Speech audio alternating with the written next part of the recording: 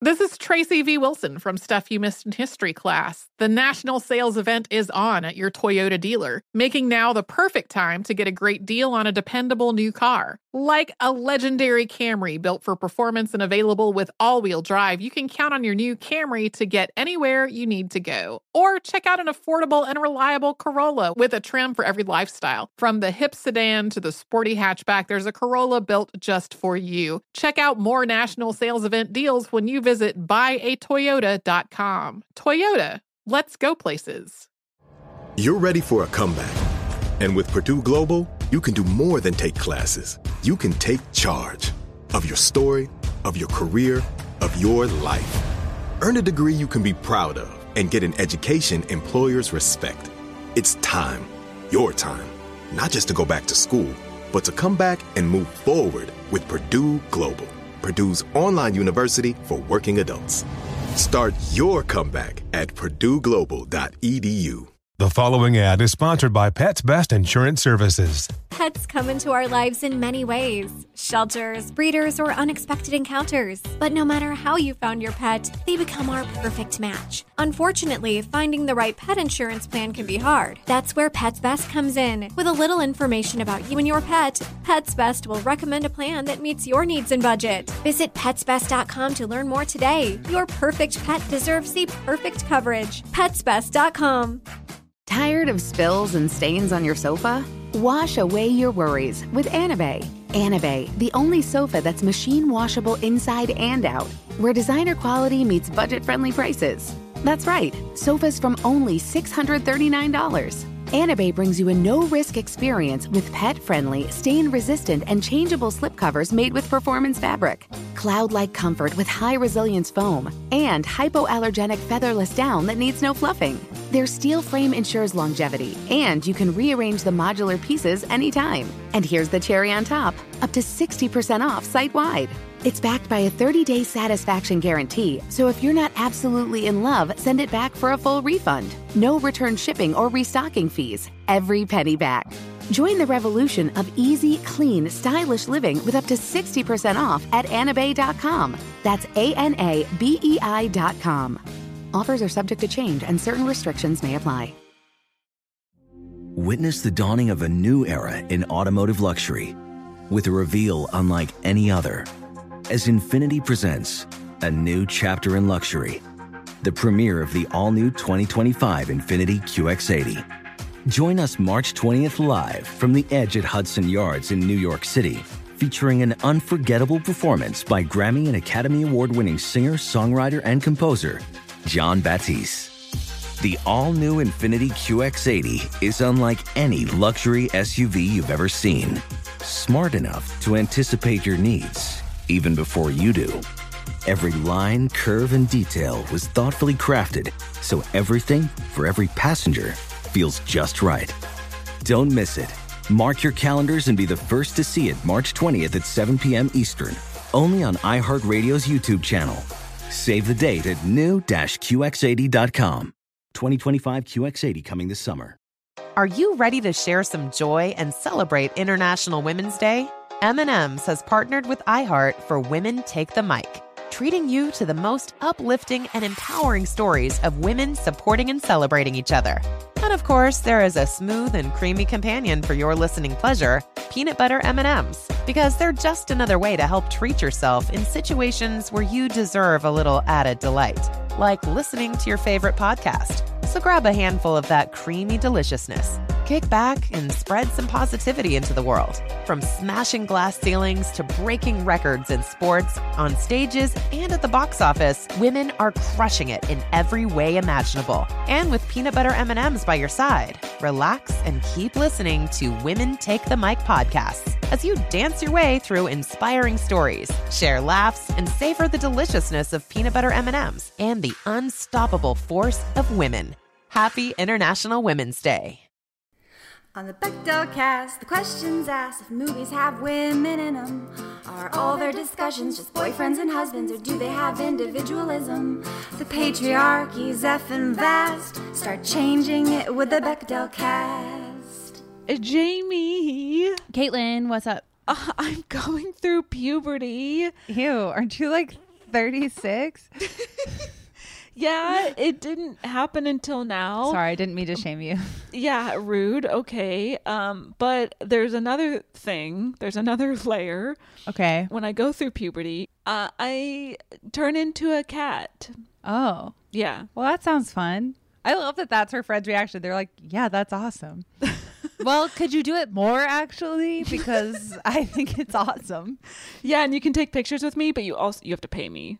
Oh, okay. Okay, girl boss. Yeah, I'm trying to capitalize cat access. I think that was a solid intro. That was 20 out of 10. No notes. Won't take it a second time.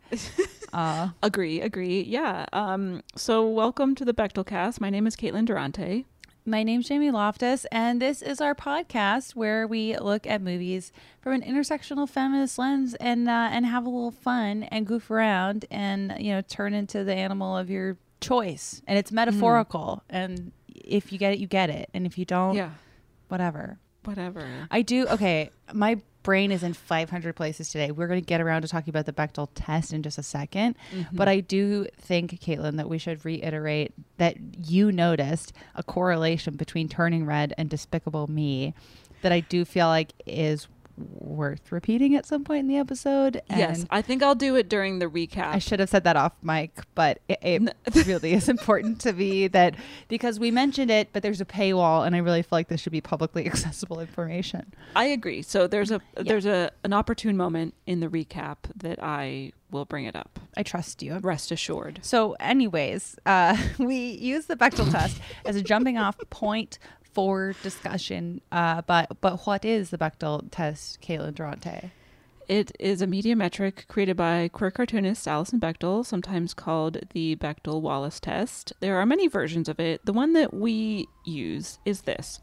2 characters of a marginalized gender must have names, they must speak to each other, and their conversation has to be about something other than a man, and ideally it's 2 lines or more of dialogue and a narratively meaningful conversation. So it can't just be like, how's the weather?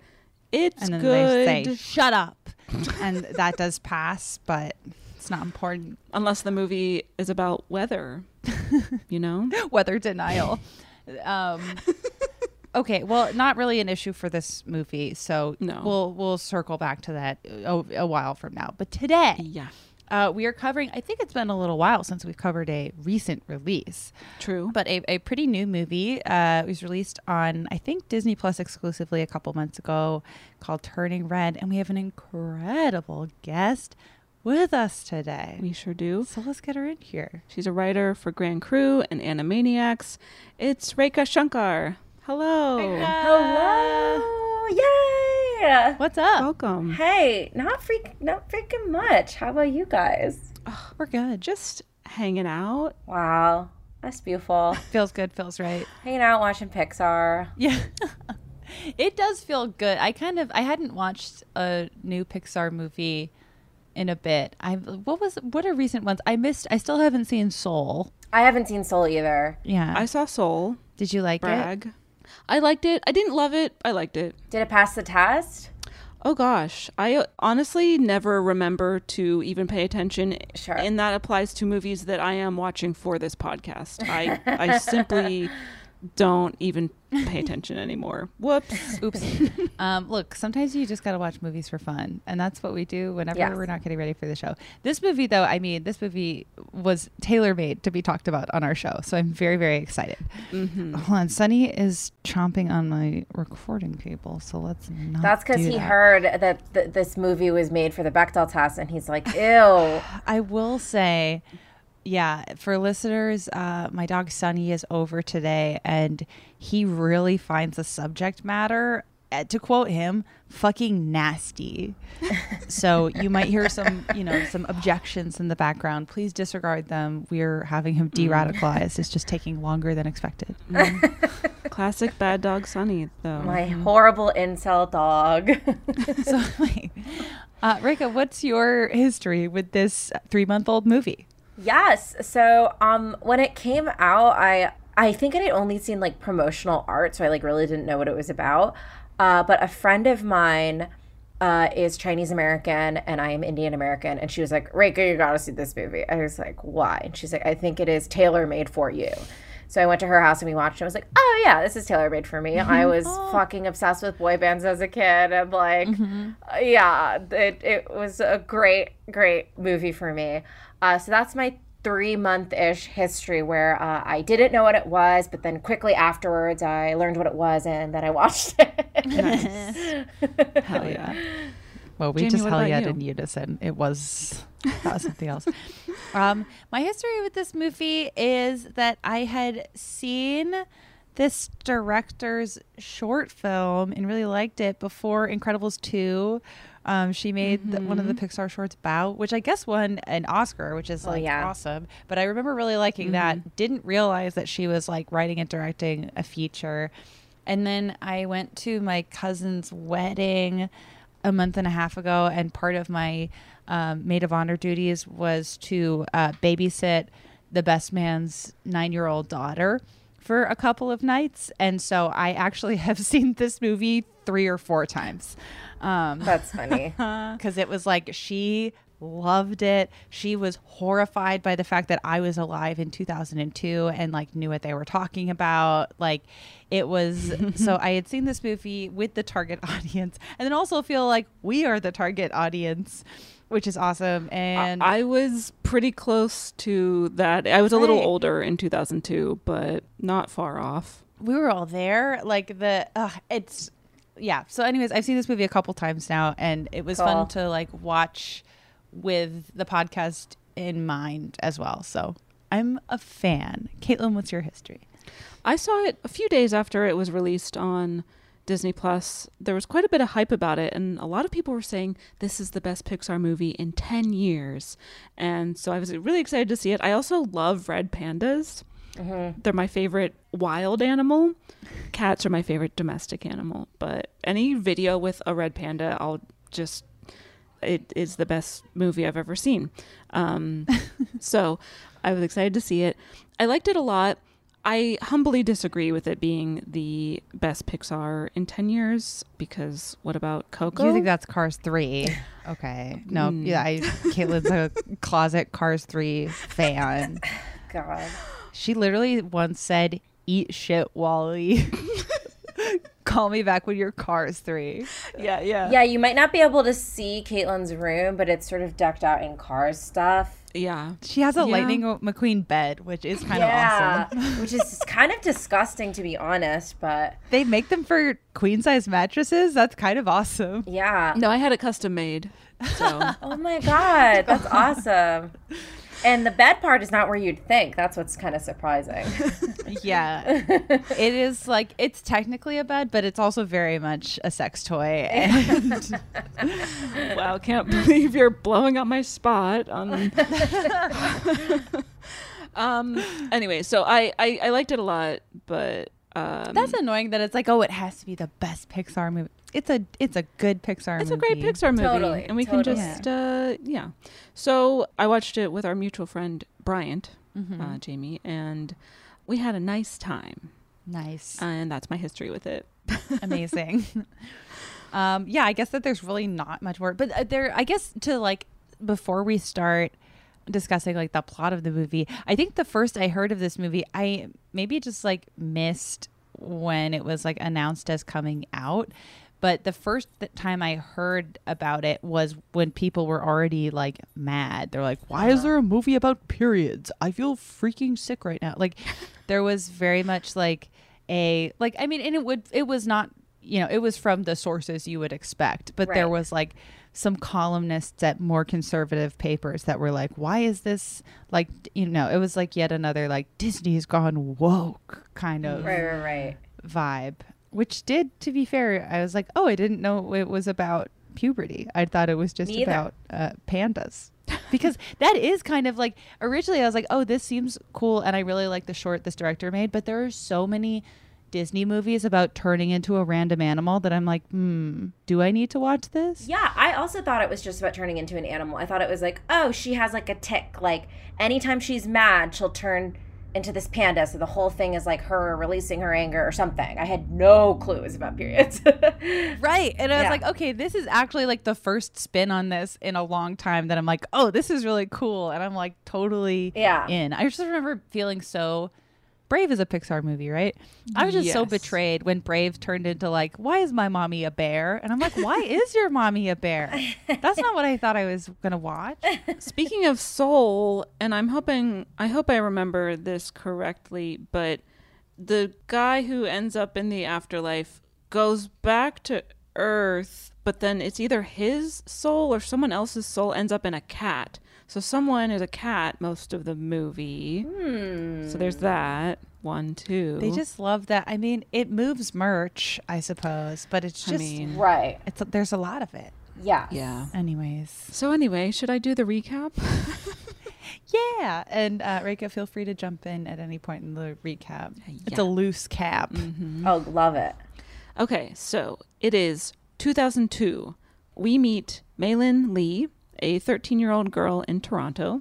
She goes to school. We learn that she is very high achieving and smart.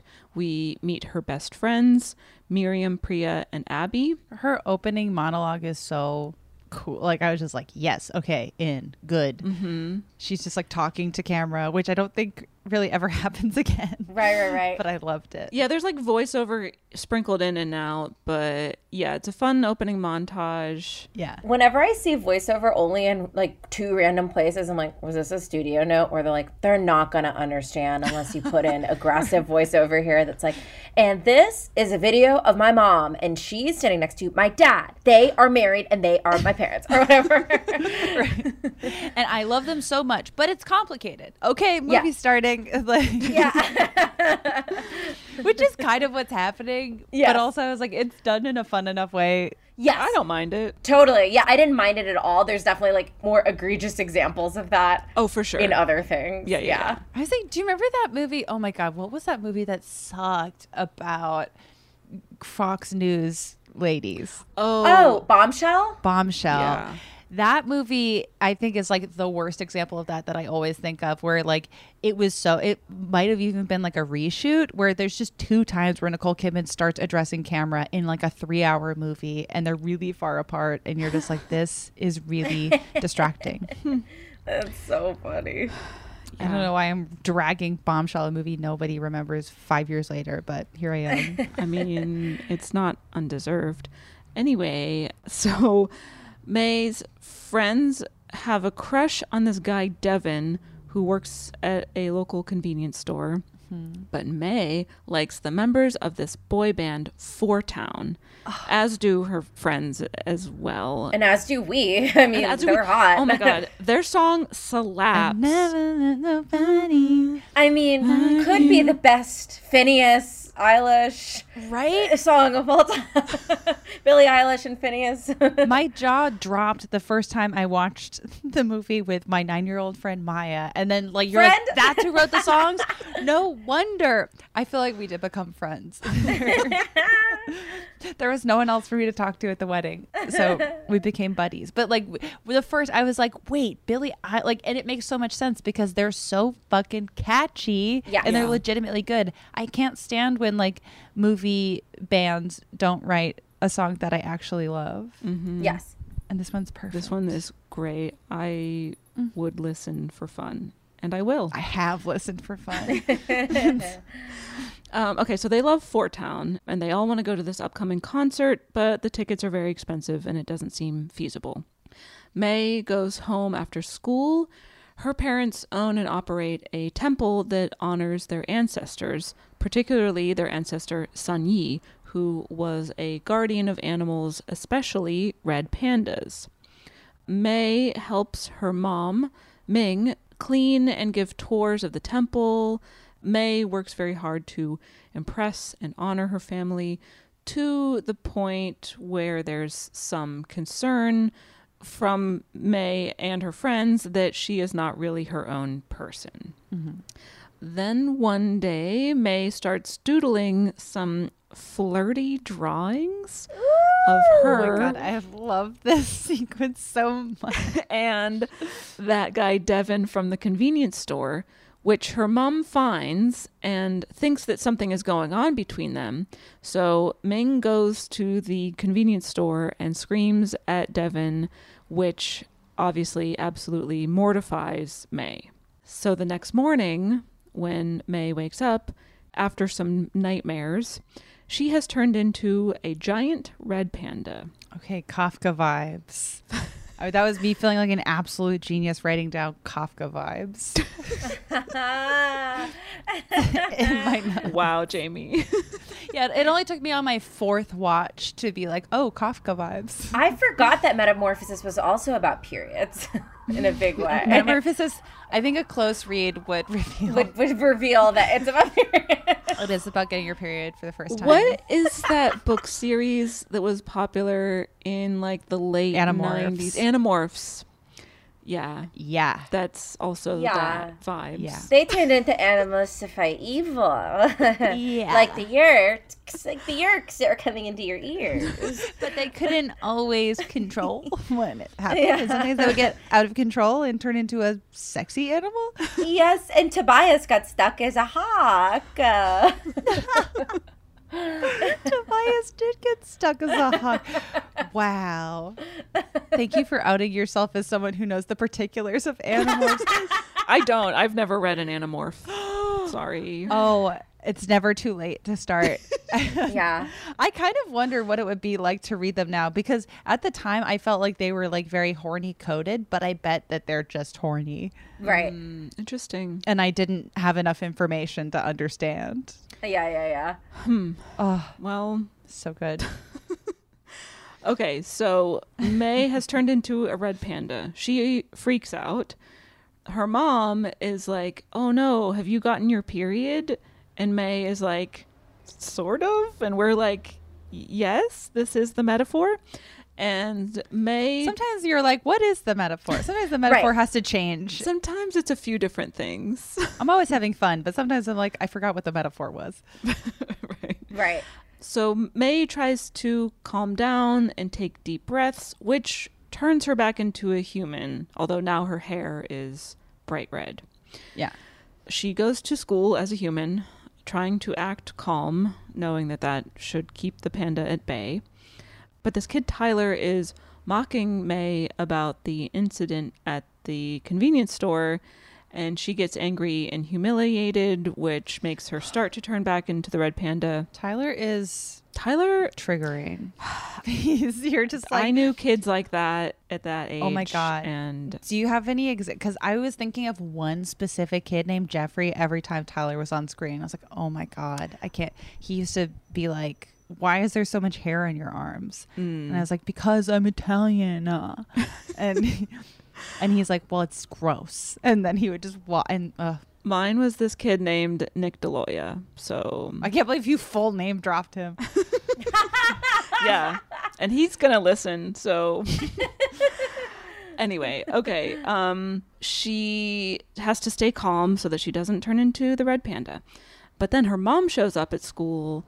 Things spiral out of control again, and May turns back into the red panda, which her mom sees. Then May escapes from school and runs through the neighborhood back home where she can hide. And her mom arrives home. Now, here's a little thing. A friend of mine cited this, like the mom showing up at school, as like an example of like, I think she's like the meanest Disney or Pixar villain. And I could not believe. He's like, she mortified her daughter. I was like, okay, listen, this might be some cultural relativism. My mom didn't show up at school with a pad, but she's done plenty of things that were fucking absolutely mortifying. Like looking up in the directory every Indian family and then calling them like, I'm Rekha's mom. Like, we should be friends. And that absolutely killed me. That mortified me. I know. And I'm like, I don't think she's the meanest villain in all of Pixar for that. It just feels very like she's just, I don't know, she's just extra. That seems harsh. I've seen some criticism around her character, and then it's also like which we'll like get to is of like her being a character that like is like the tiger mom trope, which is not a trope I'd ever heard of. Yes. Oh, interesting. But then I also like whatever. We'll get there in a little bit. But also like once I watched a ton of interviews with the director because I sort of just like was like I really like her, and I kept just letting the videos play. But the director Domi Shi, it sounds like this story is like super particular to her specific life, and it's like this is what her mom was like, and she's not trying to imply that all Chinese Canadian moms are like this. Totally, which is so fair. Yes, right. Yeah, sorry, I totally interrupted. I just simply no. That's why we're here. Yeah, not the meanest Pixar villain would be who? Randall from Monsters Incorporated? Oh my god. He's pretty mean. Maybe climate change in WALL-E? That's true. That was a bad one. We can't forget. I would say as a Cars 3 expert, whoever the villain of Cars 3 is, I've never seen it. I was going to say if you could name the villain of Cars 3 off the top of your head, I'm like, you might actually be the number one Cars 3 expert. I would not. Who was the villain in Cars 1? Fossil fuel industry. I think the Cars movies stink. Whoa. Caitlin. Okay. You're going to have to trash all that gear. Sorry. See, people say that and then they see Lightning McQueen literally driving around Disneyland and they lose their minds. Do you not get thrilled when you see Lightning McQueen driving around, no one's in the front seat? I have not seen this, so I know. Okay, well, let me tell you, he is shirtless. He is hot. He looks incredible. Better than in the animation. Ripped. It is kind of like, not to like wax poetic on this, but you're sort of like, this is the coolest thing I've ever seen. And then sometimes he'll park and you can take a picture with him. Whoa. And you can take a couple if it's not busy. Look. Okay. The movies, couldn't tell you a single thing that happens in the movies besides tractor tipping, which is hilarious. Oh my god. Are those cows? Yeah, that's Cars cows. Cars cows. Cars cows are tractors. Yeah. That's interesting. Funny. Yeah. Okay. So different movie. May's mom Ming arrives home and explains to May that this is happening, that she's turning into a red panda because long ago their ancestor Sun Yi had asked the gods to turn her into a red panda to be able to protect her family. So she developed this ability to harness her emotions and transform into a red panda, which she passed on to her daughters, who passed it on to their daughters. But after many generations, when the family decided to move to a new place and, they're living in this modern society, this blessing became more of an inconvenience. But the good news is there is a cure, where on the next red moon, they can perform a ritual that will seal May's red panda away. For example, Ming's panda is sealed in a necklace that she always wears. Mm-hmm. But the thing is... this is where a few, plot things get confusing for me. There are, and I'm not trying to be, Mrs. CinemaSins here, but there were, I don't understand why Ming... It didn't occur to Ming that this could have been what was happening earlier. Yes. Even though she plays it off. She's like, oh, I just thought you were too young. But I'm like, she's 13. I agree with that. I thought she was using that as a cover at first to be I thought she wasn't.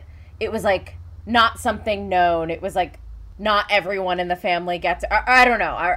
Or it was going to be a secret from her mom. Or skip certain people or something like that. Yeah. Yeah, I was just she would have seen this coming. She knows it's going to come, which also makes me wonder, because it's a possibility that it could happen kind of at any time, why she would do something like show up at her school with pads, which would she knew trigger her daughter into turning into the panda. Right, totally. So, yeah, that got a little, I'm like, for me, but it's fine. But you're like, man, it's a But I do have one more thing, though. Yeah. Her friends are about to show back up, and they're like, oh, my God, you turned into a panda. And I'm like, hold on. Did not everyone at school see her turn into a panda? Yes. 2 hours ago? Or no? I watched this scene very carefully a couple times because what happens is when May turns into a panda in the classroom a burst, like a plume of pink smoke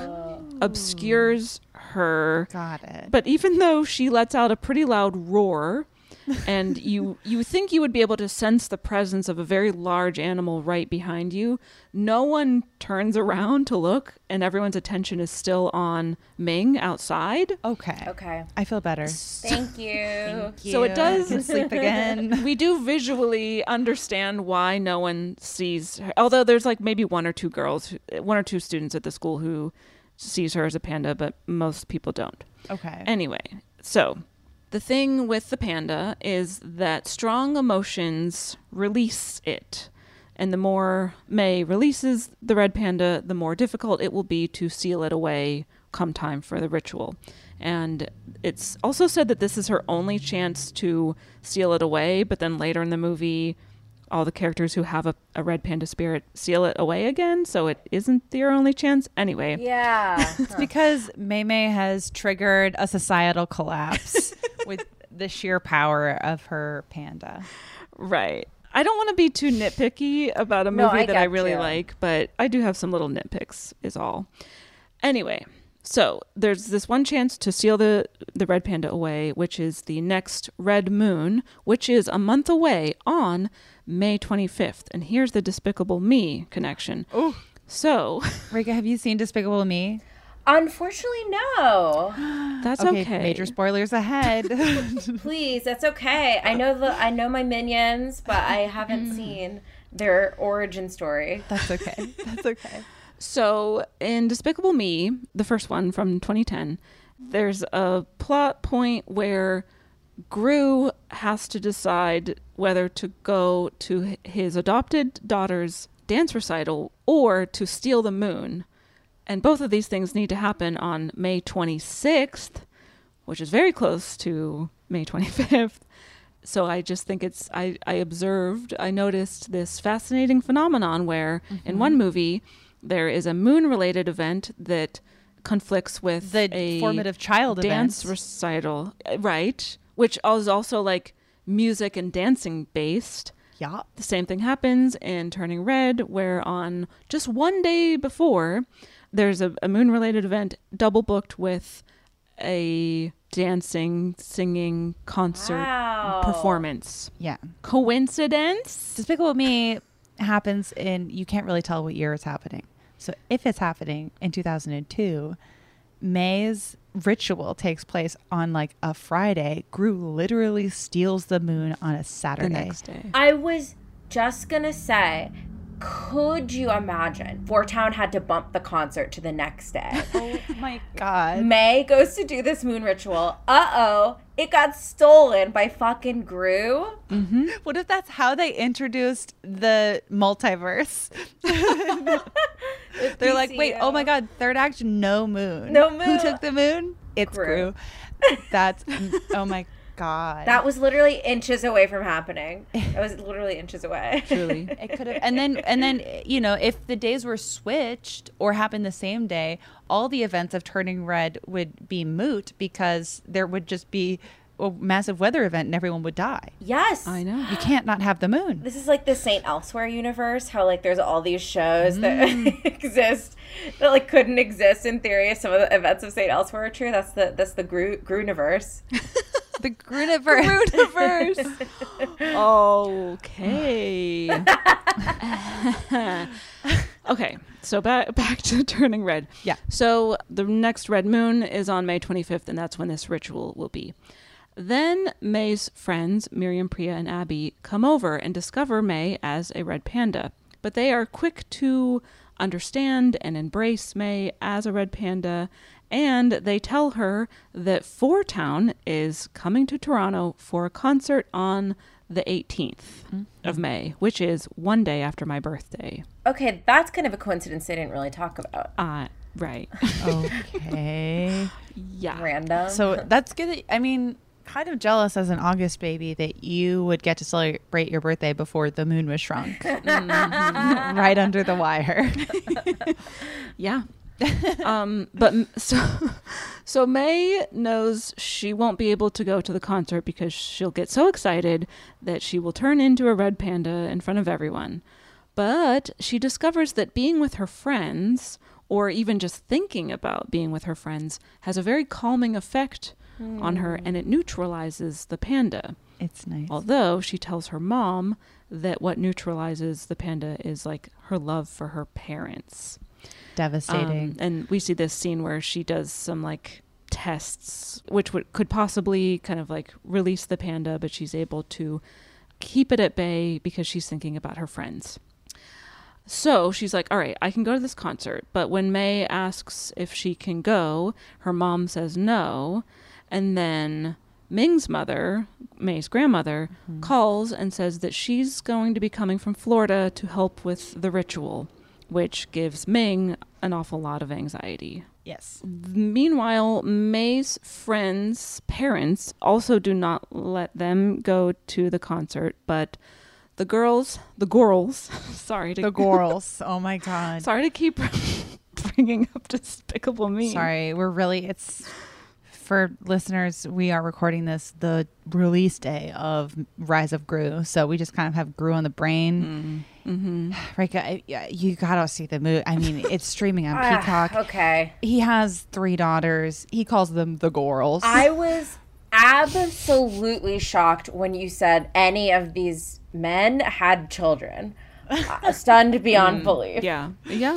Gru is a father, and make no mistake, he's a bad one. Wait a minute. Is Gru not a minion? He's the man. He's the man. No, Gru's Steve Carell. Oh my God. I thought Gru was a minion this whole time. No.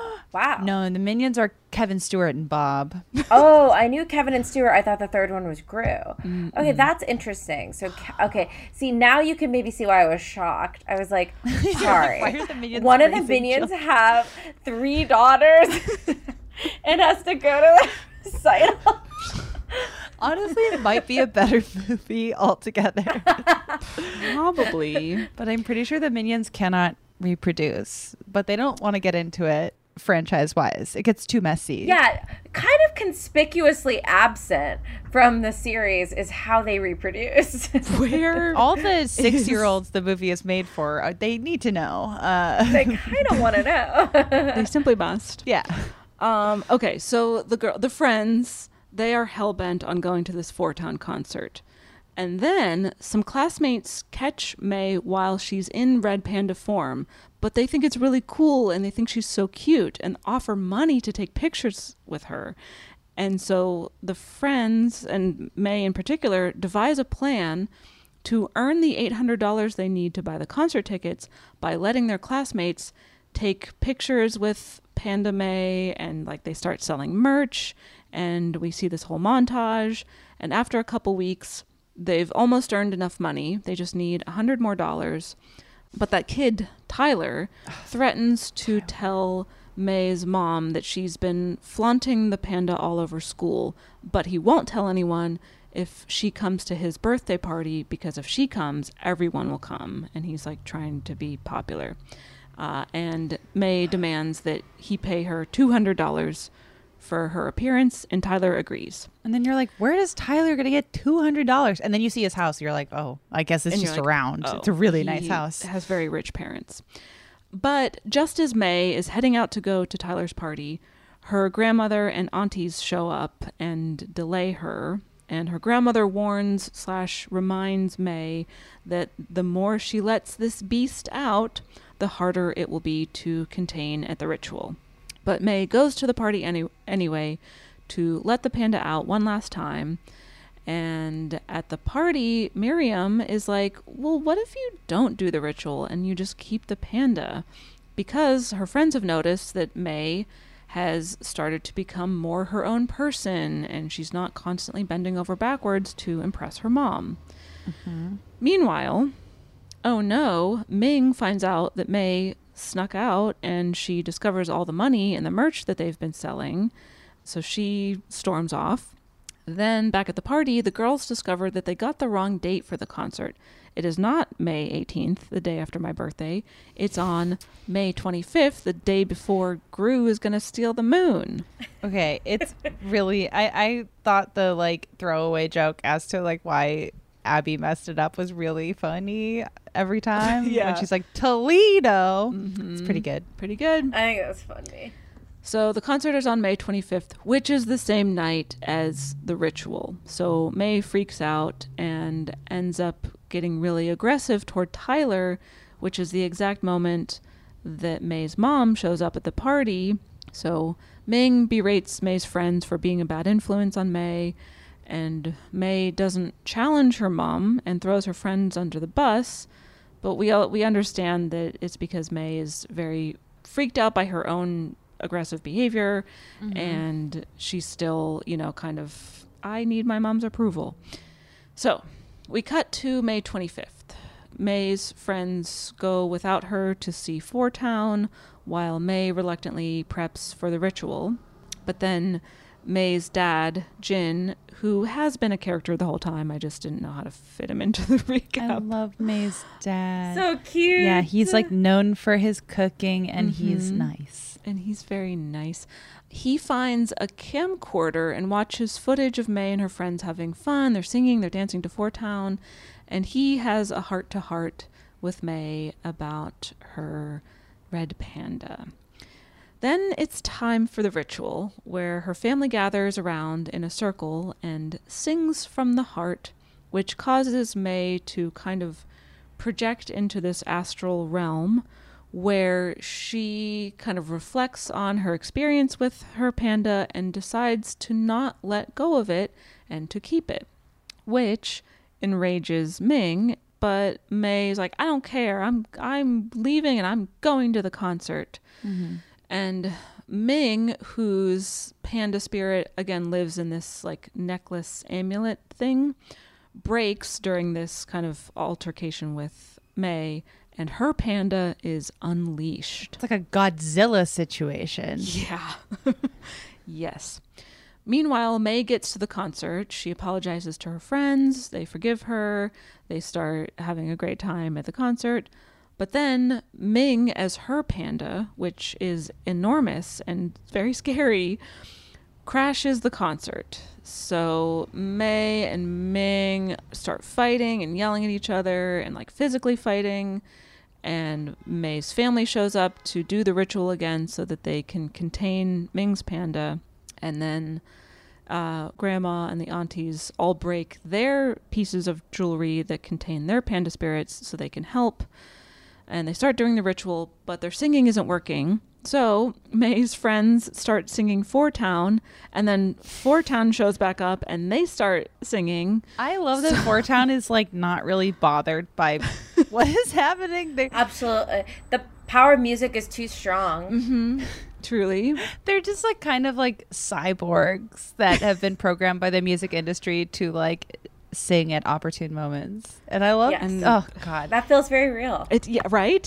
Maybe it's commentary on boy band culture. This is like Lou Pearlman commentary, this is it did all feel, I mean, like, yeah, peak Lou Pearlman. God, where's there was a Lou Pearlman biopic in production for a while. I don't know if it's gonna happen, but I would love to watch. But when the boy band all of a sudden had angel wings, I was like, there was something like that was reawakened in me that had been sleeping for years. You're like, oh yeah, Yes. that used to be really That's it. beautiful. Yeah, matching outfits and wings.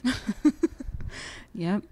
So because the ritual is working now, May finds herself in this astral realm again, where she encounters her mom when she was May's age, and she's crying and talking about the pressure to be perfect and to gain her mom's approval. And May is like, yeah, I get it. I can relate, but it won't always feel this way. And then May also tells her mom that, I'm changing and I'm figuring myself out, and you just have to let me be my own person. I'm 13. I like to gyrate. You're like, yeah. Yeah. Yeah, you do, bitch. Good for you. We see some other tender moments between Ming and her mother, between May and Sun Yi, and then the other women in the family contain their red panda spirits, but again, May decides to keep hers. And that's the big climax of the movie. Then we cut to the aftermath of all of this, where May and her mother still spend time together, and May brings out her panda at the temple, and it attracts even more crowds. But May is also free to be herself and to be with her friends more. And then the movie ends with voiceover from May saying that we've all got an inner beast. We've all got a messy, loud, weird part of ourselves hidden away, and a lot of us never let it out. But I did. How about you? The end. Never found nobody. And then you get to hear the whole song. Oh, and it's good. And it's awesome. Okay, so that's the movie. Let's take a quick break, and we will come back to discuss.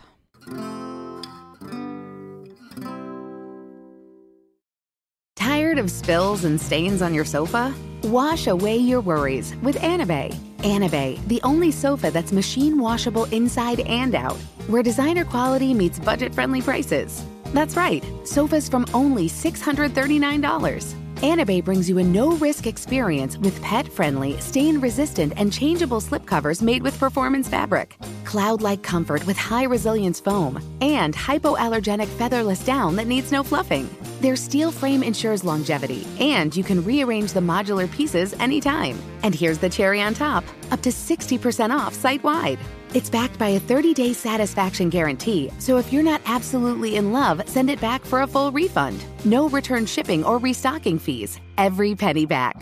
Join the revolution of easy, clean, stylish living with up to 60% off at anabay.com. That's ANABEI.com. Offers are subject to change and certain restrictions may apply. Witness the dawning of a new era in automotive luxury with a reveal unlike any other, as Infiniti presents a new chapter in luxury, the premiere of the all-new 2025 Infiniti QX80. Join us March 20th live from the Edge at Hudson Yards in New York City, featuring an unforgettable performance by Grammy and Academy Award-winning singer, songwriter, and composer, Jon Batiste. The all-new Infiniti QX80 is unlike any luxury SUV you've ever seen. Smart enough to anticipate your needs, even before you do. Every line, curve, and detail was thoughtfully crafted, so everything for every passenger feels just right. Don't miss it.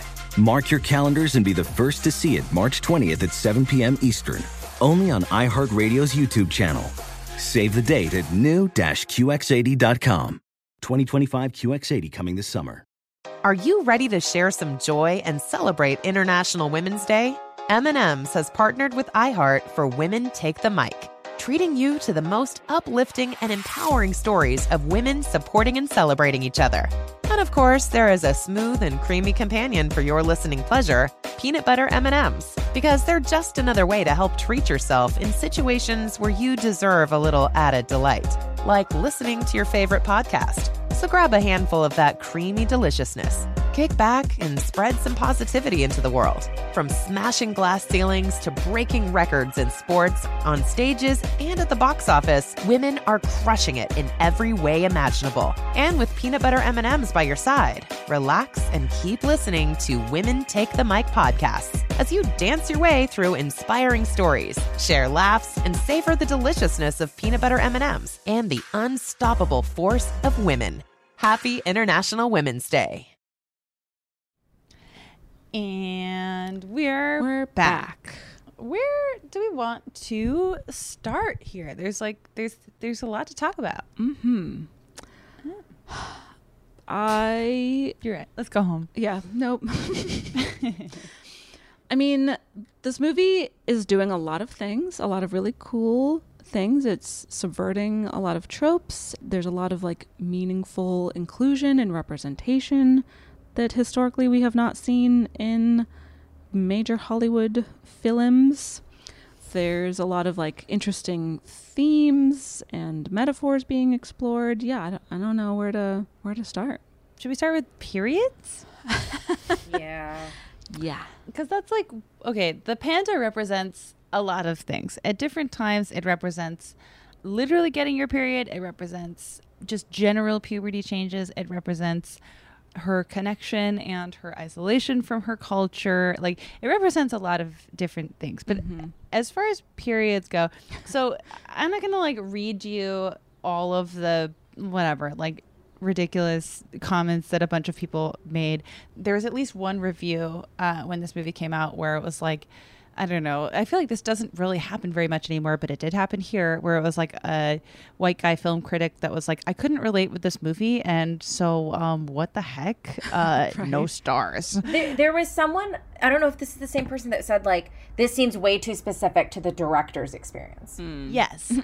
Which, I mean, it is true that this movie is very specific to the director's experience, but like, but that doesn't make it unrelatable to other people. It's so fucking boring to be like, oh, this is too specific to an experience I've never had. I'm like, I've never had any experience that is in a movie.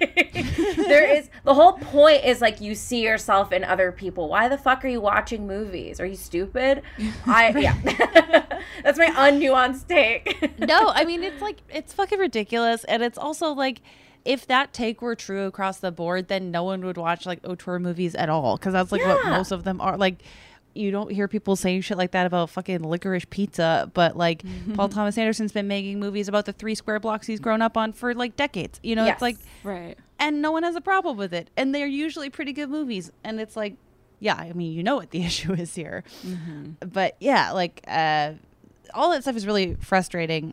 I mean, and we can sort of get back to like how specific the movie is to Domishi's experience as a kid growing up in, like, literally, like, she was born in 1989 and grew up in Canada with a Chinese family. Like, this is her story, except I don't think she turned into a panda, but also she could be burying the lead. We don't know. We don't know. We might never know that. Yeah. It's going to come out 20 years later. It's actually a documentary. Yes. Turning Red is a biopic. Yes. Yeah, it's going to get the Idiocracy treatment. But, like, just in general, I just wanted to do kind of like a quick rundown of, like, first of all, like, this movie does reference periods in a movie that's directed at young audiences, and that never happens. True. But even so, it's really not referenced that much, and the criticism that is like pushed back against it makes it seem like that is what the whole movie is about. It is basically one scene, and like maybe like kind of a winking reference in the title, you could maybe argue, but like it's that one scene with Ming, you know, thinking that May has gotten her period for the first time and bringing in a bunch of different pads and like showing her holding pads, which is a big deal for movies. I mean, I can't think of one where that would happen. And Domishi has done all these really cool interviews talking about what she watched growing up. She references being like a big Lizzie McGuire head, which I really appreciate, and saying like, oh, I saw so many like experiences that I had in middle school on that show, but they, you know, you couldn't reference menstruation at all on a show like that in that era. Right. You could reference almost everything, but I feel like unless you found your way to Degrassi, where it's in the pilot, you wouldn't know. And so that is a big deal, especially because the way periods are shown in movies, at least like very influentially, are usually really negative. Like the Carrie scene is like the first thing that comes to mind, where it's like presented as traumatic and horrible and sends you on the road to setting your classmates on fire. I mean, accurate though.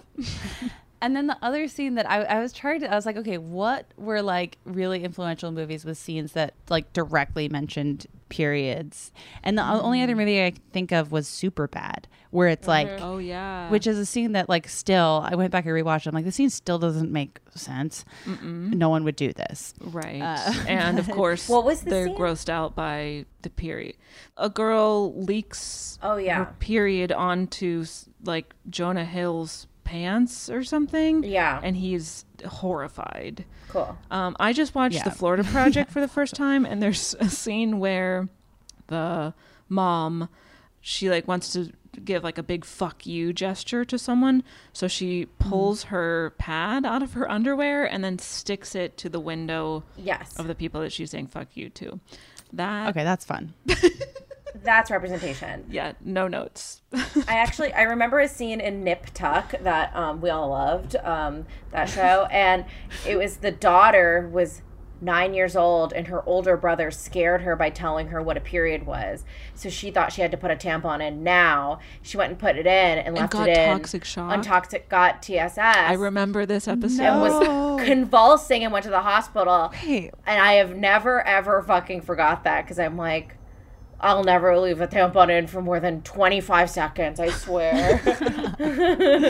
That's fear-mongering from Big Tampon. Yes. But all this to say that a lot of what very little representation of menstruation there is in media has mostly been like, oh my God, it's horrible. Yeah. It's horrible, or there's some like weird, like delicate flower kind of like, you have blossomed into a woman kind of weird shit, as opposed to just like, it's a thing that happens when you're still a kid and you still react like a kid around it, and it doesn't make you like a woman now necessarily. It just is a bodily thing that happens. Right. It's just a bodily function. Yes. Yeah. Like, and I really liked that, like, Ming treated it like she's like anxious because she's like, oh, I wasn't ready, but like she doesn't treat it like it's, you know, like scary. She like tries to be calming about it. It seems like maybe they've talked about it before this scene. Like, right. It just feels like it sets a better precedent for people who get their period for the first time. Because I got my period super late. I was a late bloomer in every single way, and I thought I had shit myself because we didn't have sex ed at my school. I love every time you tell this story on the pod, which is, I think, maybe 10 times. I have told it so many times. That's so... Look, if there's a perfect time for this story, this is the episode. It was now. This was it. Yeah, but that was like another criticism that I saw in this like first wave of like, you know, right-leaning weirdos who were like, this is too much, where they were like, this is too young an audience to be talking about periods to, and which also got backlash because it's like you can get your period as young as like 8 years old. Yeah, my friend got it when she was 9, and it's like, if you are someone who menstruates, there is no rhyme or reason. It's hormones. Like, yeah, it just happens when it's gonna happen. Yeah. So all that to say, like, I think it is like a huge deal. That's like a cool thing that there's going to be a generation of kids growing up knowing this, of like all genders, because I do feel like it's like addressing it, even if you don't menstruate, it's just a way to be like, oh, that's what that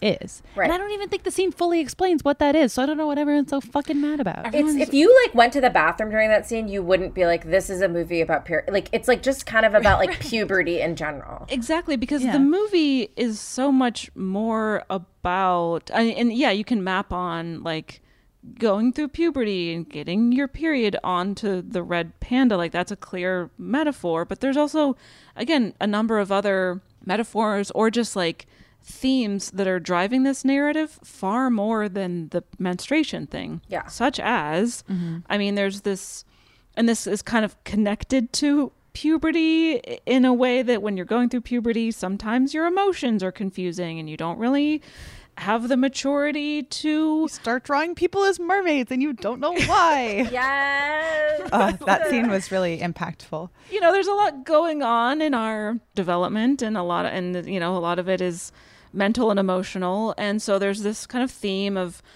emotions and like the pressure to suppress emotions versus letting yourself feel the entire range of your emotions. So like that's part of what the movie's about. There's also a very strong, if not the strongest theme of the movie, which is the idea of honoring your family versus honoring yourself and finding a healthy balance in that, where you can also kind of extend that to a generational thing where kids coming of age in a different cultural landscape than their parents, and how that almost always creates generational conflict. And then there's also the like aspect of Eastern and Western philosophies, where, you know, many Eastern philosophies prioritize family and community over the individual, versus Western cultures tending to prioritize individuality, and how May, coming from a Chinese immigrant family, I think she's second generation, if I'm understanding it correctly. I think so. Yeah. I don't think it might not be like explicitly stated. Right. I don't think it's I'm more just kind of like basing it on like who speaks with what accent kind of thing. Sure. But even so, like May growing up in Toronto, where aside from her being at home with family, she's surrounded by Western ideology, and how that creates tension between her and her family, and also her and her friends, because like she's being pulled at both ends in these two different directions. And so like that's what the movie's about. Yes, and that has to be relatable to so many groups of people. Right, exactly. Whether or not you have like a familial obligations thing, just the idea of like, oh, I feel this way around my parents and this way around my friends. That's like what being a teenager is. Right. Exactly. And I love that a huge focus of this movie is on friendship, and specifically female friendship, and specifically like teenage female friendship, because so few movies are about that. And I love that this movie examines how your friends, especially at an age like 13, which is like maybe the worst age you can be. Horrific. Like how the people who understand you the most and who can bring you the most comfort as you come of age and navigate life are your friends. Like that is such a relatable thing for people, especially of that age. So I think that's a great point too, because something this movie does that I really liked was just like, oh, I was a big boy band head, and that is kind of viewed as like ditzy girl interests, you know, like not serious fandom or whatever. And it's like, this movie doesn't make like any political commentary on it, but it's kind of just by virtue of existing, honoring the things a young kid might care about. Yeah. Without casting any judgment on it. Exactly. And it's like, oh, she wants to sit in her room and doodle. She wants to talk all day with her friends on the phone. And that might be seen in one way by like media, but like you see that it is crucial for her like development and her well-being to do all that stuff. Right. They talk about how going to this concert is going to be a major milestone, and it's going to basically it's like symbolic of their step toward becoming women. Yes. Like they're literally me and my cousins going, okay, I'm going to tell another story I've told 500 times in the podcast. That was how me and my cousins felt when we went to see the Backstreet Boys the night before 9/11.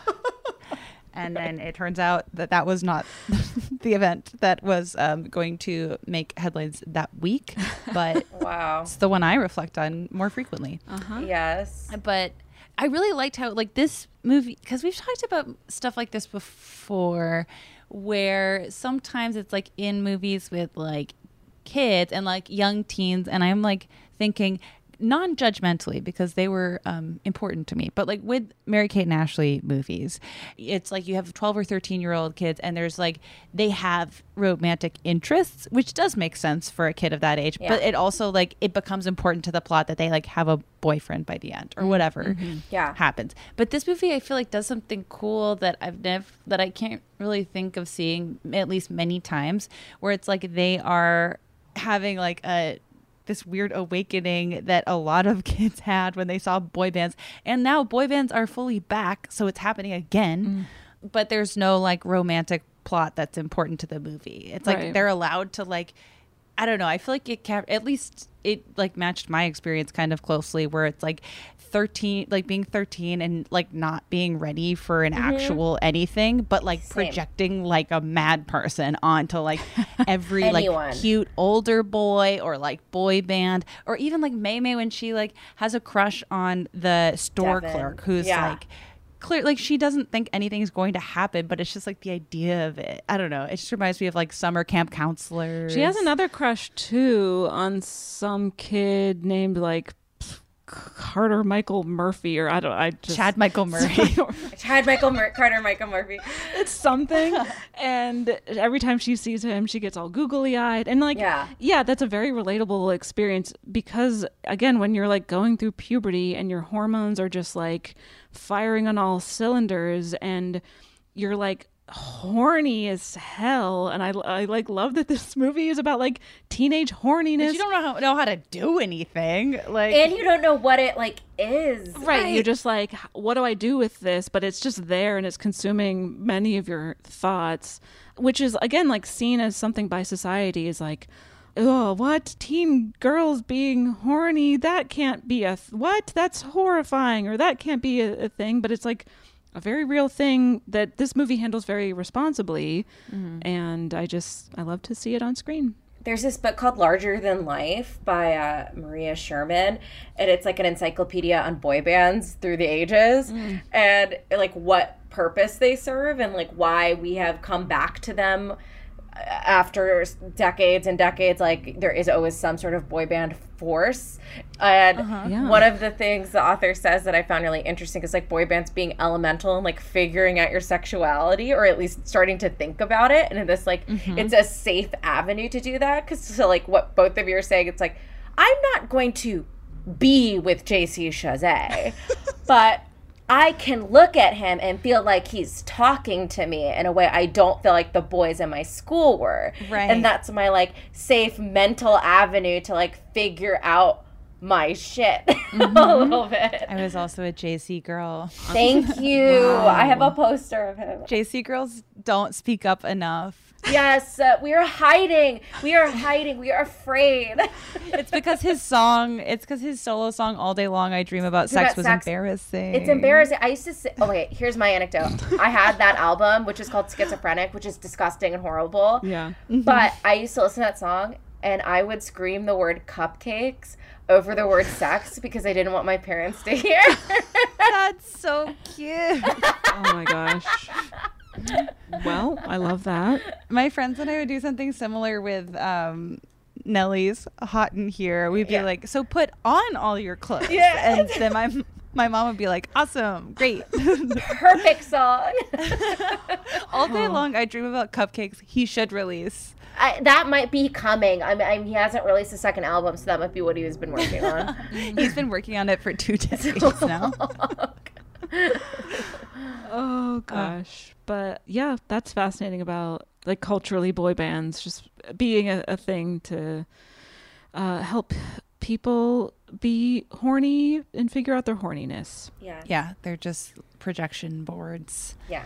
And I really liked that scene where May is like, the animation in that scene is so funny, like where she's drawing like these weird pictures of mermaid boys, and she's like, what's happening, what am I doing? And she's like ashamed but also like can't stop, and you're like, yeah, that's. And there's like a Disney Plus documentary about the making of this movie. I really like went down the Domi Shi hole. I was like, I want to be her friend.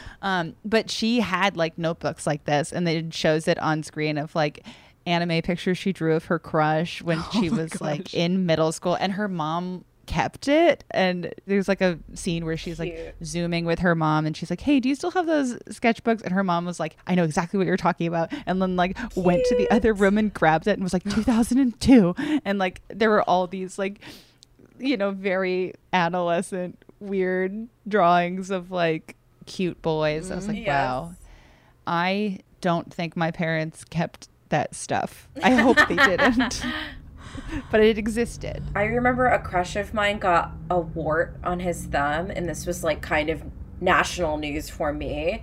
And that became like my fixation to draw. I'd be like, I wonder when this will go down. And I would draw it like all the time, and like when I was in like first grade. Wow. Anyway. Humiliating for him. I know. I used to have like my like kid fantasies. I remember like they would be so specific that I would always appear them exactly as I was. Yes. Like I didn't change anything about myself, which would have made it easier. But I had like a specific memory of like I would have the same like fantasy about like talking to Daniel Radcliffe at like basically a Bridgerton party at night. And it was like the same thing. It would just be my little thought that would help me off to sleep. But there was like one time where I had conjunctivitis and my eyes were really gross, and I had to modify the fantasy. So he's like, I don't care that you have conjunctivitis. Yes, absolutely. I still like you. Absolutely, yes. Wow. Huge. And in that moment, I felt truly seen. Yes. Even though I could not see. I had my eyes were full of crust. That is a beautiful story. Let's take another quick break, and then we will come back for more discussion.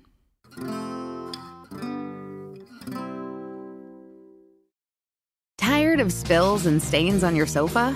Wash away your worries with Anabay. Anabay, the only sofa that's machine washable inside and out, where designer quality meets budget-friendly prices. That's right, sofas from only $639. Anabay brings you a no-risk experience with pet-friendly, stain-resistant, and changeable slipcovers made with performance fabric, cloud-like comfort with high-resilience foam, and hypoallergenic featherless down that needs no fluffing.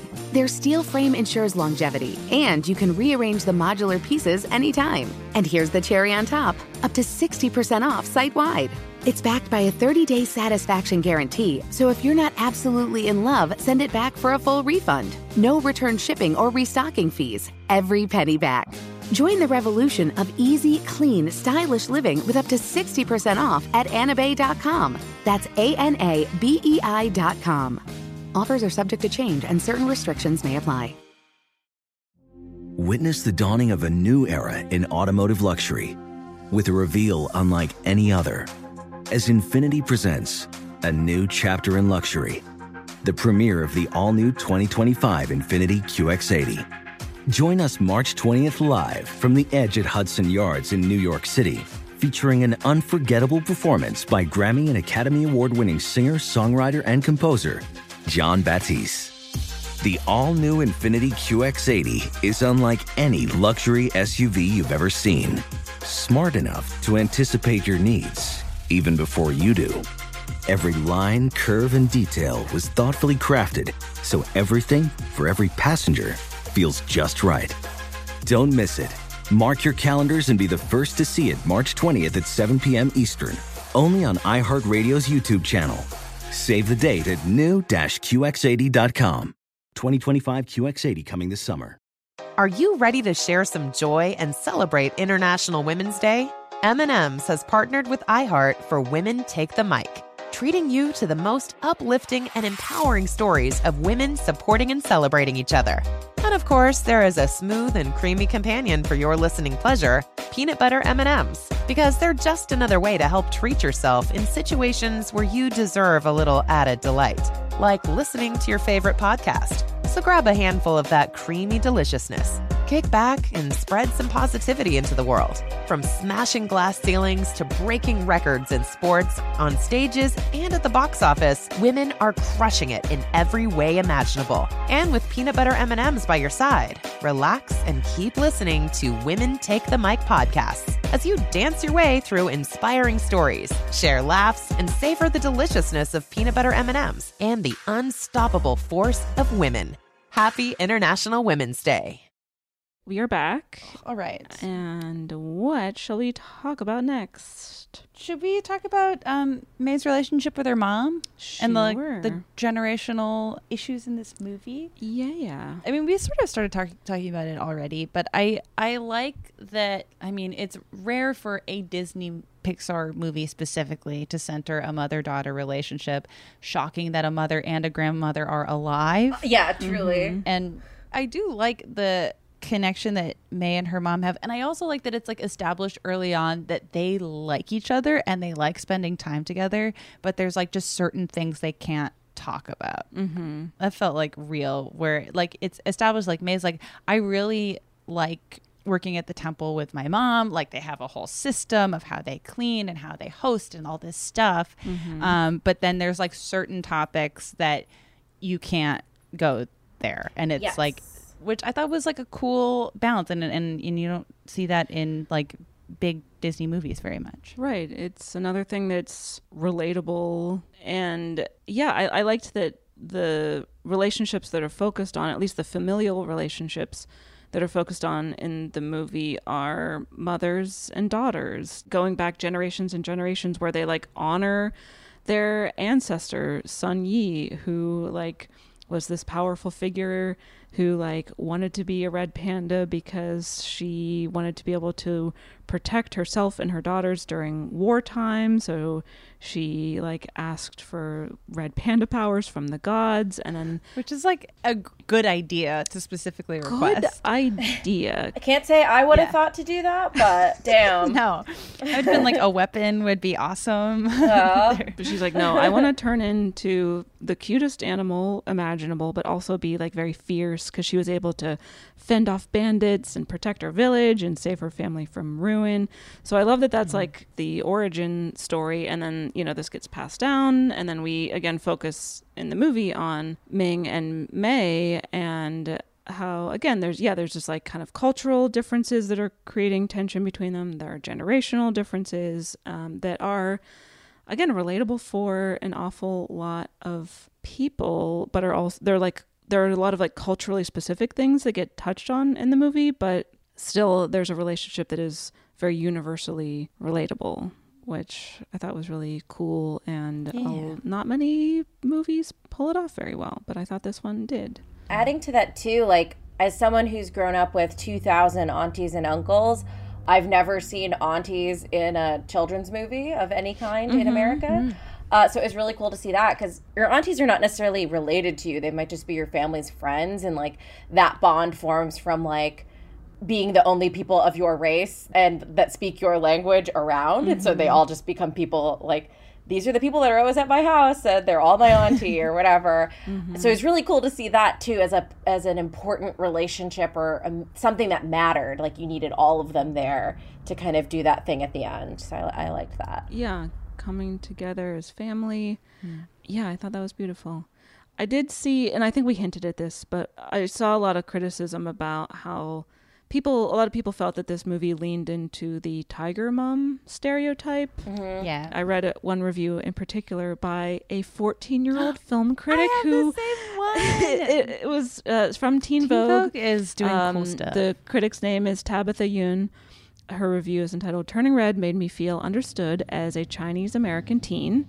And Tabitha, you know, discusses a lot of ways in which this movie, you know, she feels very seen by it and specific scenes that she really connected with. But she does call out the use of the tiger mom stereotype, which I certainly see. Yeah. But also because Domi Shi is very much pulling from her own experience and her own family dynamics, I don't think it's necessarily fair to criticize someone for playing into tropes when that filmmaker is just retelling their own experience.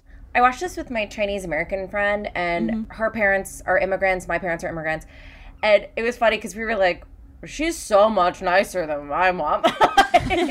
Like, because, like, I do think there is something, like, the Tiger Mom experience is definitely, like, a watered-down, very, like, myopic view of how an Asian person parents, for sure. But there are just certain things where it's like, that was relatable to me in some moments. So it's hard because it's like, this is some people's experience, but it's not other people's experience. Like my parents are not strict, but they are like, I cannot talk about a huge swath of topics with my mom because she will become upset. And so it's like, that part was so relatable to me. So it's like, I totally get what this young film critic is saying, where you don't want to like lean on that stuff. But it's so tough because also there's like no representation of that in the Pixar universe to begin with.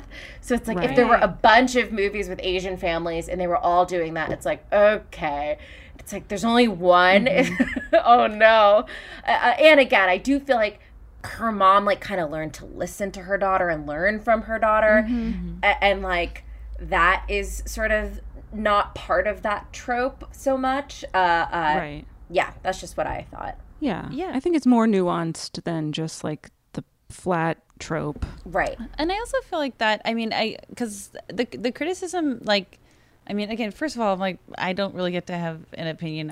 I'm from a fucking Irish Italian family. Like, but I did feel like the more I learned about how like particular this story is to Domi Shi, it like I understand the criticism and it is a valid criticism, and I feel like it just speaks to a bigger problem than what this movie is, because what you were saying, Rekha, of like a lack of representation in general, where it's like, well, Domi Shi is like telling people her story, so you can't tell her she's wrong to do it. Right. It's totally. And that puts a lot of pressure on her as like one Chinese Canadian filmmaker to represent every, you know, first generation kid. So it's like, I feel like it just like speaks to what a significant pressure there is on her specifically, which isn't fair. Right. And totally. And Domi Shi has spoken a lot about her intentions with this movie and the way she characterized the mother-daughter relationship. She was speaking on immigrant children and specifically Asian children.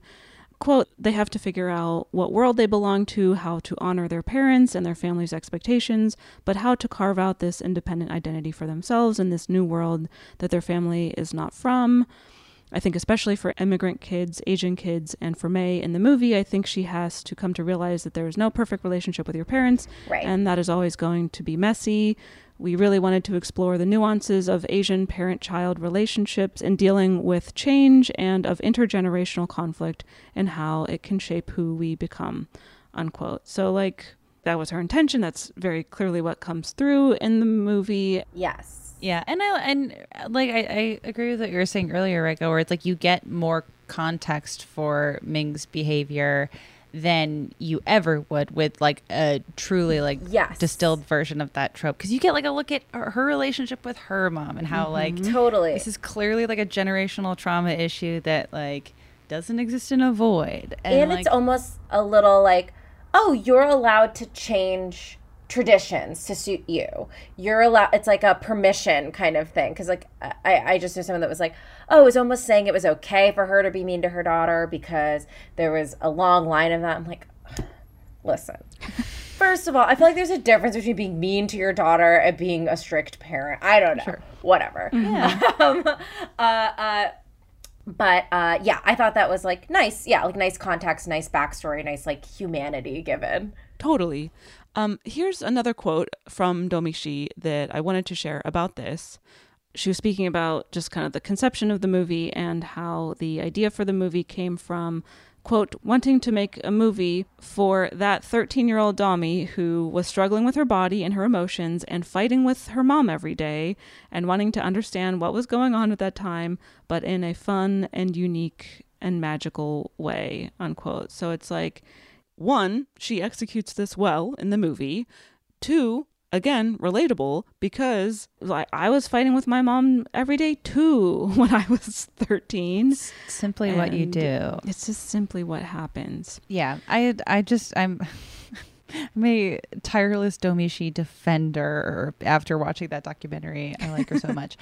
And I liked how like the whatever at the climax of the movie, like so much of stuff is like focused on like how May is like struggling to balance her Chinese culture with like her Canadian culture, and how there's like not really one person that she can talk to about everything, and like that and then it like then you get the ritual music syncopate with Four Town. You're like, whoa, synergy, it's good. And you're like, this is hot as shit. Right? This is what I walked down the aisle to. It's like, it works. And it's, I like that it's culturally specific and still super relatable, because that's like what good kids movies should be. Right. Like, there are a lot of specific references to Chinese culture that Hollywood movies have historically shied away from. And I'm not speaking just of like Chinese culture, but like any culture that's not like white American. Hollywood tends to shy away from any stories or references of that nature because, you know, Mr. Hollywood is afraid that it will alienate movie-going audiences who Mr. Hollywood perceives to be 90% white men based on the movies that Hollywood has historically churned out. So, I'm sorry, you mean Mr. Hollywood? Mr. Hollywood is Sonny, actually. Is Sonny the dog. So Sonny the dog. He's rubbing his paws together. It makes me sick to look at. Sonny is actually running Paramount Plus right now. My God. But yeah, it was just like very refreshing to have this story with these specific cultural references that a lot of people were able to see themselves in, but that the story overall is just very universally relatable. And it does feel like more movies are like for kids are headed in this direction, where it's like, for sure, recently you also have like Coco and Encanto, which like every child in the world it's a trigger word for them. They will. My mom sent me a video. My mom's a second grade teacher, and she sent me a video of her just like saying the word Encanto at school, and all the kids were like it was like they had just done a line of Coke. Like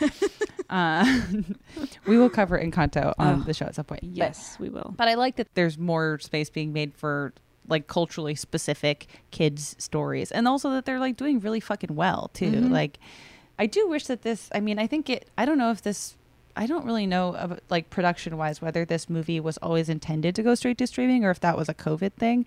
I do wish that this movie got a general release, because I feel like maybe with the exception of Encanto, a lot of like Disney kids movies, at least, that like feature like non-white protagonists go straight to streaming and don't get big theatrical releases. Right. So perhaps a bit of side eye there. I don't really know what the COVID situation is there, so I could be wrong, but I was like, why didn't this movie get a huge release? It would have done well. Not sure. What else do I have? Tyler is the devil.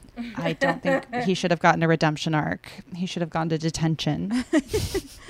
I like that we see, and this I think also maybe the reason that a lot of people had kind of perceived Ming as a tiger mom, I think that might have been sort of enhanced by the fact that May's dad, Jin, was very like understanding. I'm cool and I'm nice and I'm also sort of barely in the movie, but when I am here, I'm super nice. But then the flip side of that is like, when was the last time you saw like a father talk to his daughter about puberty and like accepting yourself? True. Like, I feel like that is never.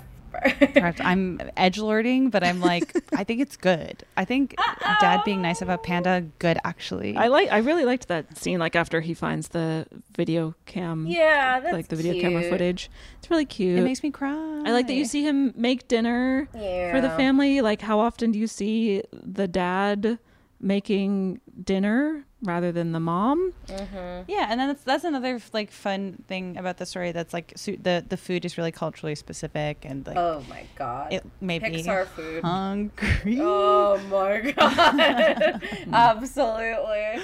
Listen, Pixar should I mean, Ratatouille too. Let's go do another food movie. Come on. Ratatouille. There we go. Where Linguini has to help the rat do something. Oh my gosh. He has to step on the rat. Remy dies immediately. End of movie. I also do want to see the movie Raccacoonie, which is a reference to Everything Everywhere All at Once. Hell yeah. Where's that spinoff? Okay. It's in the works. Let's talk about friendship really quick. We've kind of covered this already, but I really liked May's relationship with her friends. Again, I guess this is really, really closely pulled from Domishi's life, and Miriam is basically an analog for her best friend in Toronto growing up, and they were very close, and I guess they're still friends, which is really sweet. And I liked that it's like they're so close, and like when you're 13, those are like the people that, besides random boys you don't actually know, the only people you think about. Like I liked their closeness. I wish that you got a little more of Priya and Abby, because it did sort of become like the Miriam show in terms of like friend stuff. I wish that they had more moments. Yes, I agree, especially because I think specifically being around, I love that she had like a core group that had a bunch of Asian friends in it. I think that rules. That was what my friend group felt like too. And it was funny too, because I think Abby is Jewish, and it was like all of my white friends were Jewish, and then all of my other friends were Asian. I thought Abby. Abby Korean? is Korean. Who is Miriam? Miriam. Excuse me. Yes, she's Miriam the plaid friend. Yes, the plaid. I should have said plaid. Sorry. But I love that dynamic. But I felt like one of my best friends growing up was Chinese American, and we could just talk for just forever about like my parents doing this. That's really similar to something it made me feel normal. I don't know what I would have done without that experience, and I feel like that is the benefit of having that story-wise, not even just from the director's life. Like that core group is just like, do you experience, like, how can we talk to each other and make each other feel more safe and normal? So I'm with you there.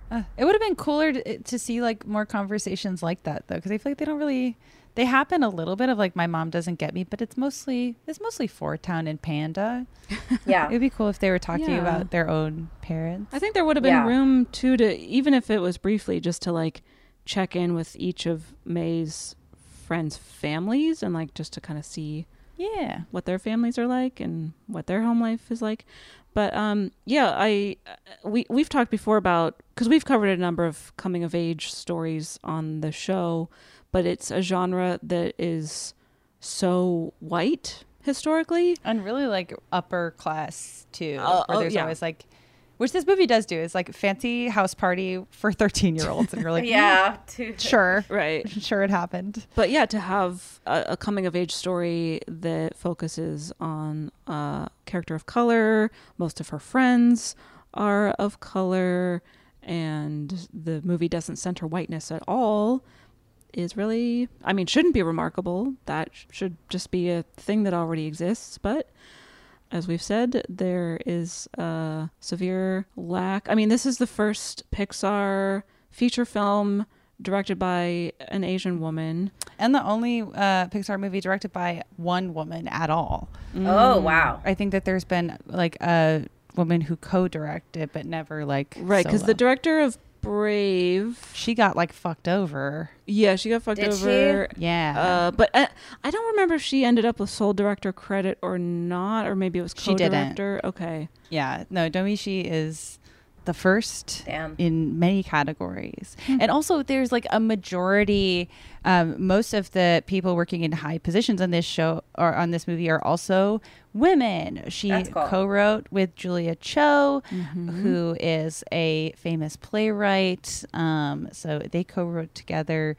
It was produced by a woman. There was like if you're interested in learning more, it's all covered in that 45-minute documentary that happens if you watch all of the credits of Turning Red. It just starts. But it covers like all of these like women in high positions making this movie during COVID. Some of them are like trying to raise young children. They're talking about like how this is like a really unique project in animation to have so many women at the top of a project. And I know everything Disney makes is essentially propaganda, but this felt like propaganda that I liked. Good propaganda. Yeah, it was making me smile. And so it was, I feel like it's a rarity on so many fronts, because I feel like Pixar, there have been like public scandals that have to do with like how few women or people of color are at Pixar, and it's like caused huge issues in the past. So totally, it seems like Domishi is like the new wave. And I thought it was cool that she says in the documentary that her mentor is my favorite Pixar director, Pete Docter, who did Monsters Incorporated. Cool. And so he's been her mentor for a long time, and she like pitched him the idea, and she tells this anecdote that's really cool, where she was like, I don't know, should it be less culturally specific, or like are they less likely to choose this idea to be turned into a feature if it's culturally specific? And I guess he was like, nope, double down. And cool, she did, and the movie got made. So that's awesome. Woohoo. Love it. Does anyone else have anything they want to talk about? No, I just can't believe that Gru stole the moon literally the day after, and it's not addressed. That's the shit that they didn't want to put in the documentary. They're like, it's too dangerous. The whole Gru situation. Yeah, the whole weird how that was kind of left out. Okay. Because I heard that Steve Carell was having public tantrums about the whole situation and could not let it go. Yeah, Kevin wouldn't leave his trailer. Kevin's was being a complete diva about it. He was like, just push the date by a week, and they said no. Oh my God, Kevin culture, wild.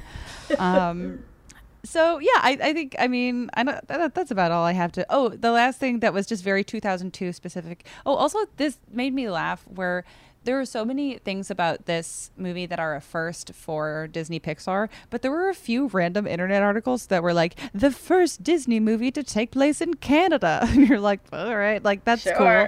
That is cool. I mean, but it feels like when people are like, Trailblazer Jill Biden is the first Italian American first lady, and you're kind of like, great. I get, like, that's awesome.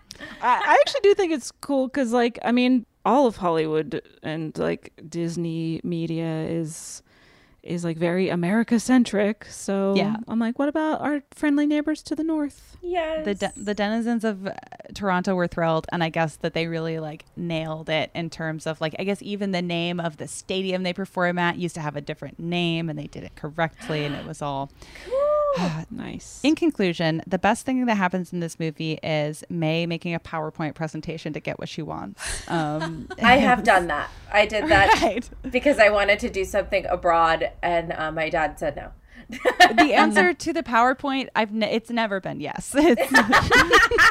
You always, I don't know what happens in your brain that's like, this will show them I'm a professional. It's like, actually, you just proved to your parents you're a fucking weenie. So that's all that happened.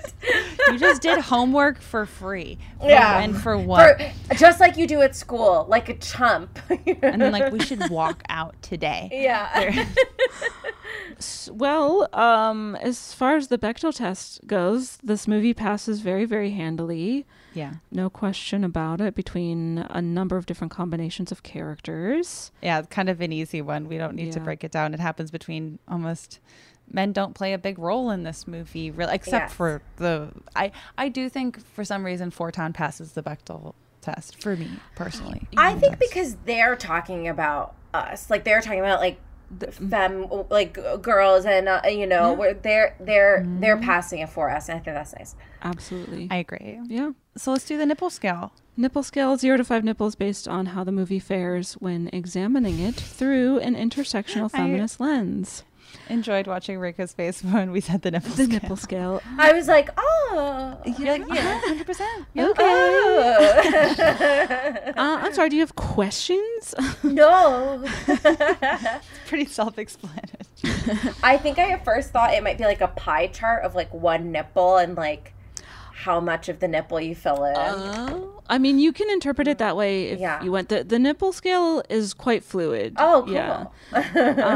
For me, I would give Turning Red, I would give it 4.5, or maybe even, maybe I just need to talk through this. I think all my gripes with the movie are just kind of like little tiny plotty things that I had questions about. But as far as like what we analyze on the show, I don't really have any complaints. Okay. I like how that's how I have to frame it too, because I love complaining. Then give it a 5 already. I think it's a 5 nipples. Yeah, 5 nipples. No reason not to. I'll give 1 to May, 1 to Ming, who's voiced by Sandra Oh. I don't think we mentioned that, so shout out. Beautiful. Chinese Canadian legend. Mm-hmm. Yes. And then I'll split the other 3. I'll give 1 to each of May's friends. Cool. That's cool.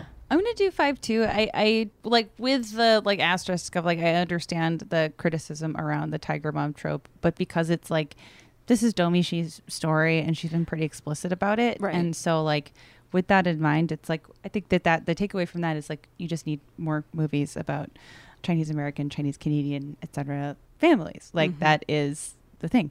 Totally. Yeah, I love this movie so much. I am now a Domishi stan, and I'm gonna give it 5 nipples. Kind of, that's just the beginning, middle, and end. I will say it would have been cool, like in this movie, to it was like, I don't know. I don't want to say that like boy bands are a hetero construction. They are not. But it would have been cool to like see, like preteen queerness. Like I think that would have been. Yeah.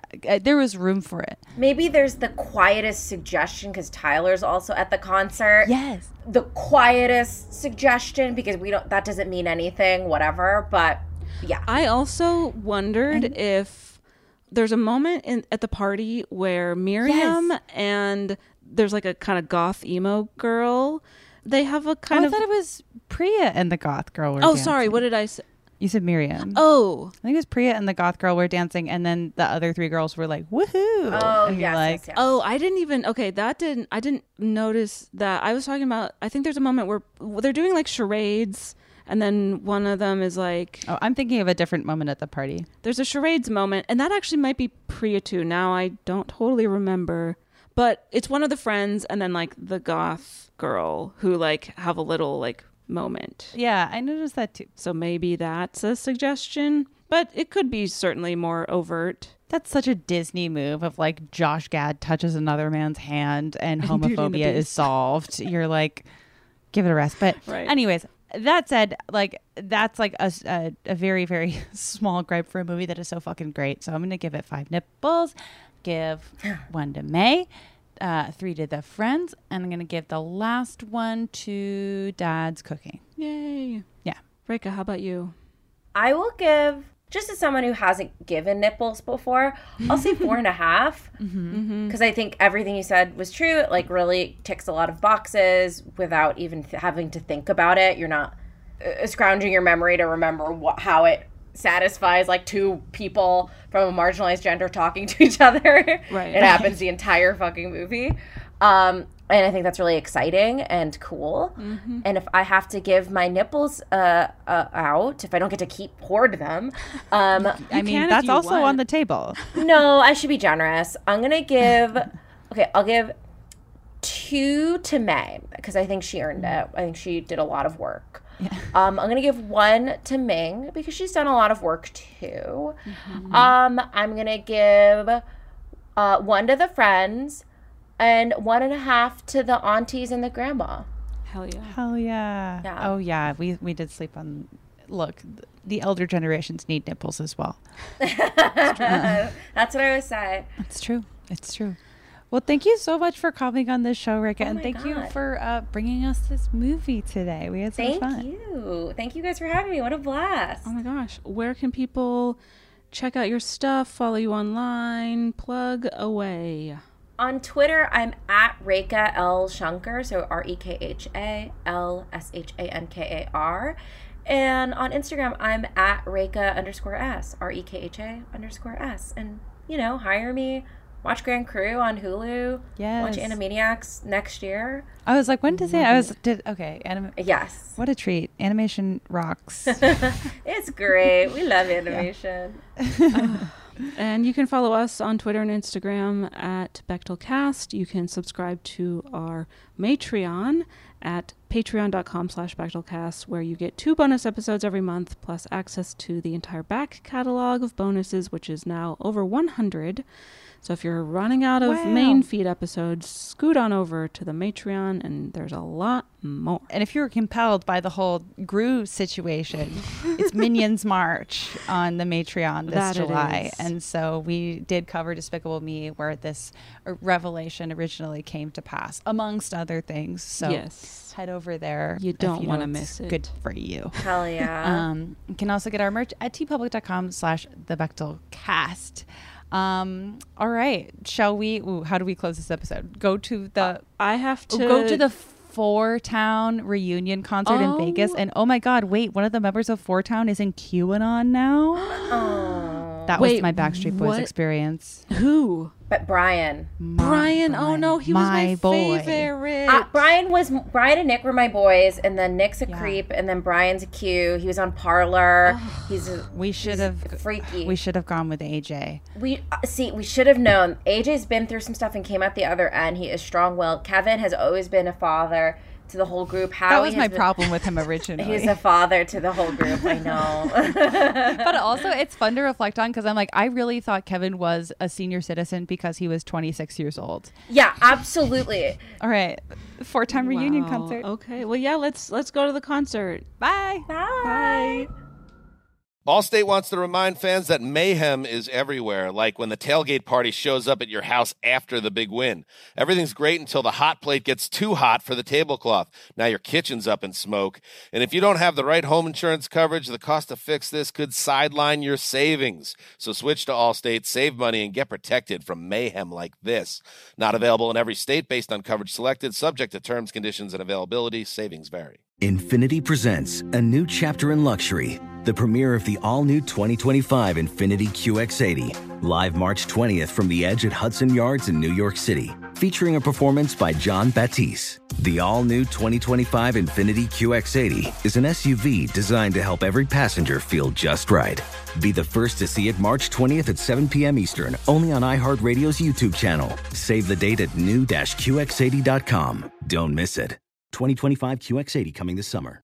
With the best all-inclusive vacation deals to Mexico and the Caribbean, booking your getaway with Cheap Caribbean Vacations means you have more freedom to do your deal. Whether you want to enjoy snorkeling, endless margaritas and more, or simply soak up the sun and sand in a tropical paradise, Cheap Caribbean Vacations has your deal for that. Plan and book the exact getaway you want at exactly the right price for you by using our exclusive budget Beach Finder, or find a featured all-inclusive package to Iberostar Hotels and Resorts and do your deal at cheapcaribbean.com.